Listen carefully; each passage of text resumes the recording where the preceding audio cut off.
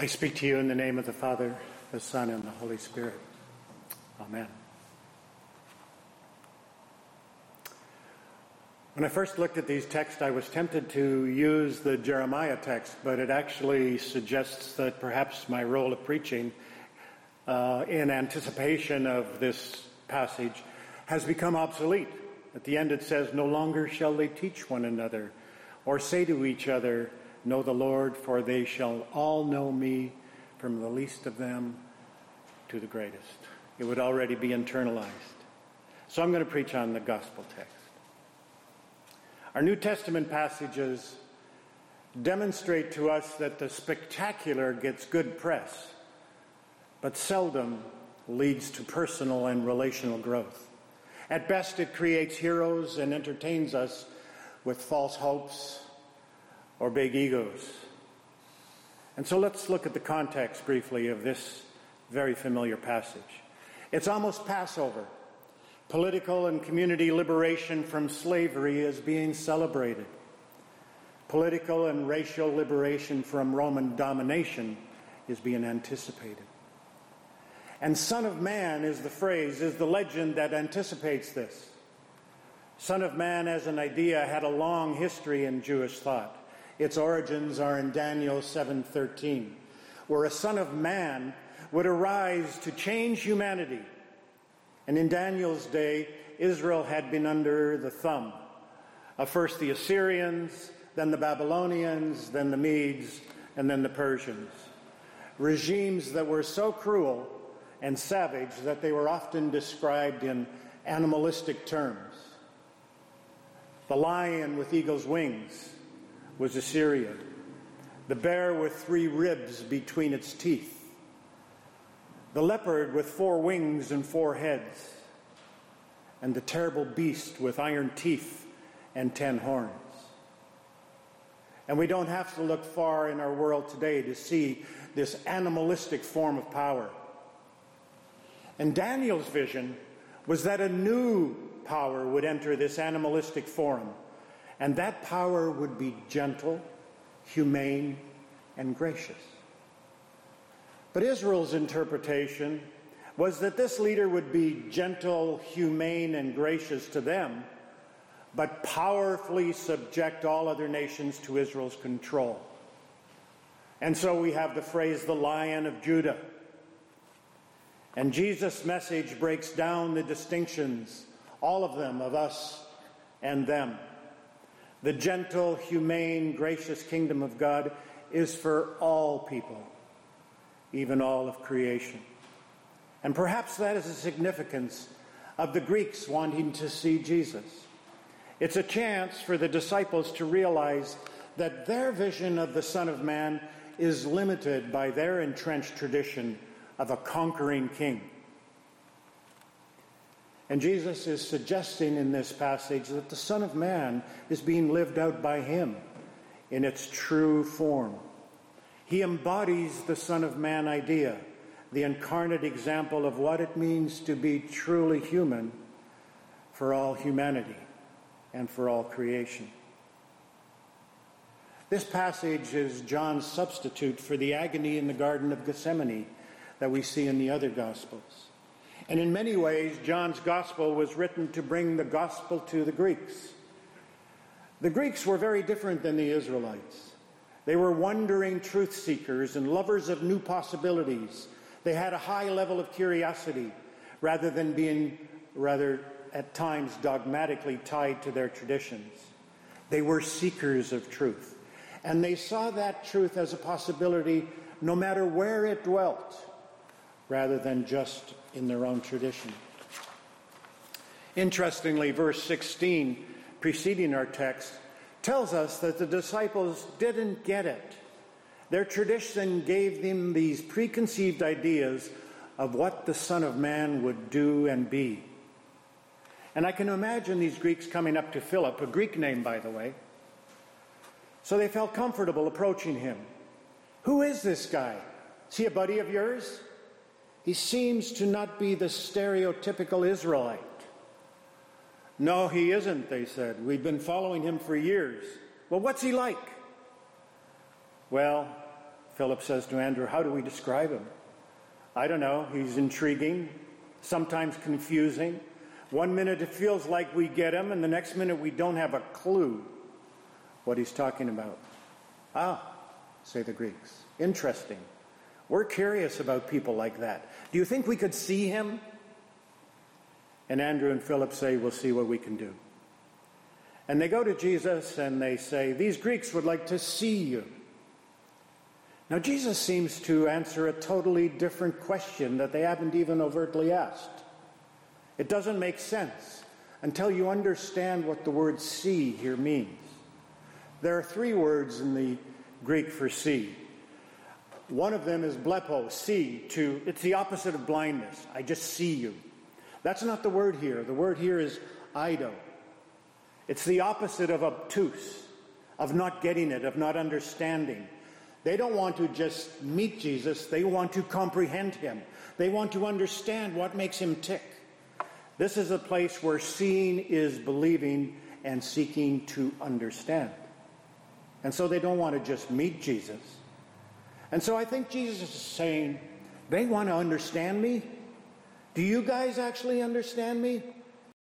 Here's who I am. I'm not about miracles. I'm not about political power. I'm not even about raising people from the dead or driving out the money changers. I'm not about being spectacular. I am about the way of the cross. And in responding to their question, Jesus doesn't talk about Greeks or conquest or raising people from the dead or even resurrection. He starts to talk about death. His death. I didn't come to be spectacular.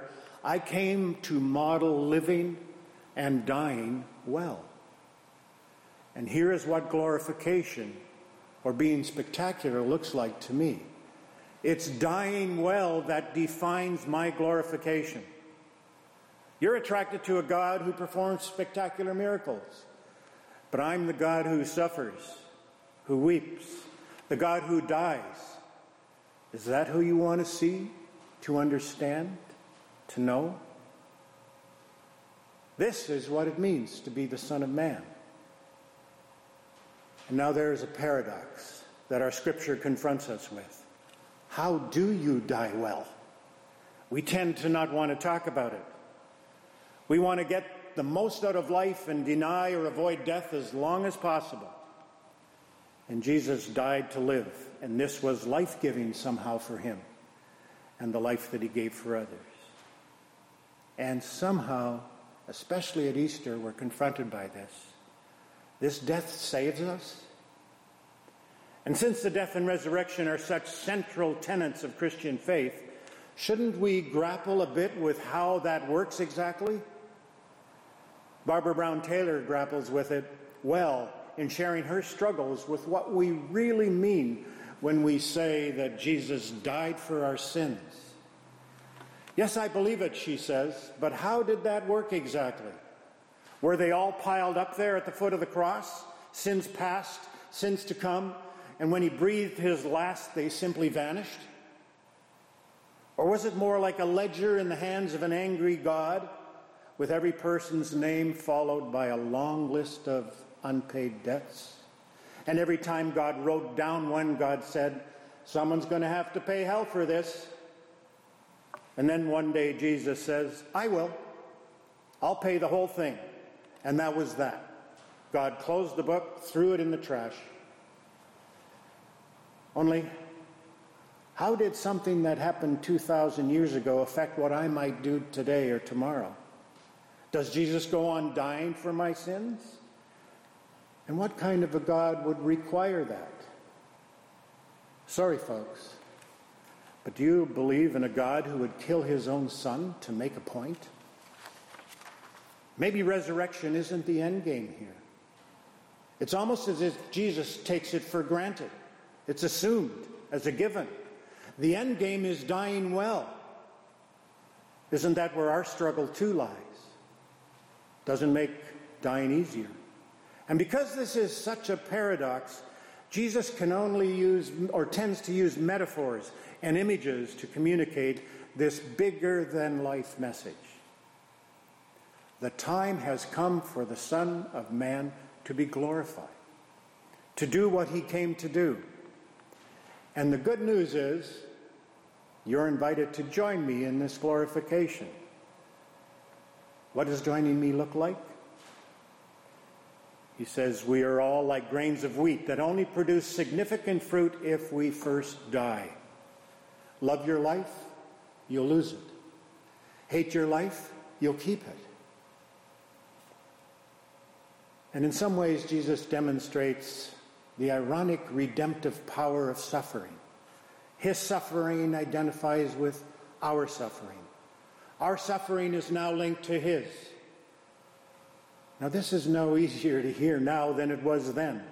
We want a Savior that prevents us from suffering, not one that invites us into suffering.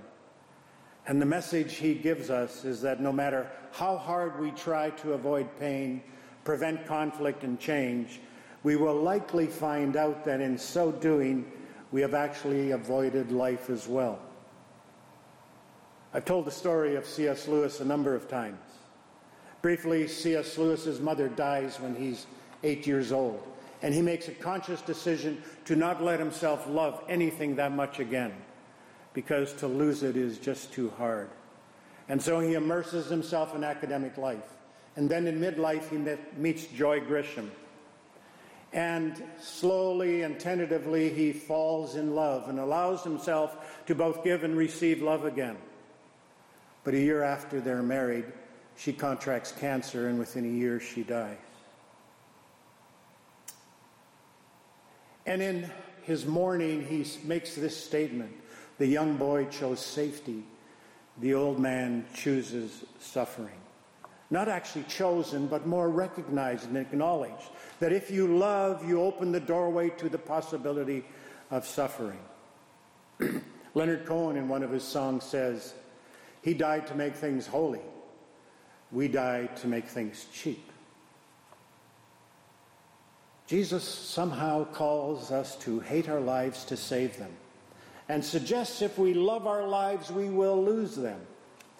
What I think he means is that if we are only pursuing only our own comfort, our own safety, our own superiority, we actually end up belittling our lives. To hate life means to let go of these bad certainties and pursue God, the pathway of life and abundance. It's a choice. And Jesus had two choices, especially right at this time. Perhaps he's saying, so do we. We could build a cocoon of safety and close ourselves off to suffering. Stop walking around amongst the crowds and go underground. He could tone down his message. Just say things nicely. He could be a little more careful whom he hangs out with, whom he eats with, and condemn the marginalized instead of the religious and political leaders. That sounds more like loving your life to save it. But instead he chose a life of self-emptying, self-giving, of loving which always contains the possibility of suffering. But I want to be clear here. Suffering is not the goal. It's the byproduct of his goal. It was a consequence of his love and his lifestyle of walking around speaking confrontationally about people and places where he saw a lack of love, justice, compassion, and mercy. Barbara Brown Taylor again says, he was crossing lines of power you do not cross without getting electrocuted. And his choice was whether to cross those lines or not. He did have a choice. And this choice is the real story. Now, much of the suffering in the world has nothing to do with the gospel. Famine, abuse, war, genocide, incest, floods are not redemptive.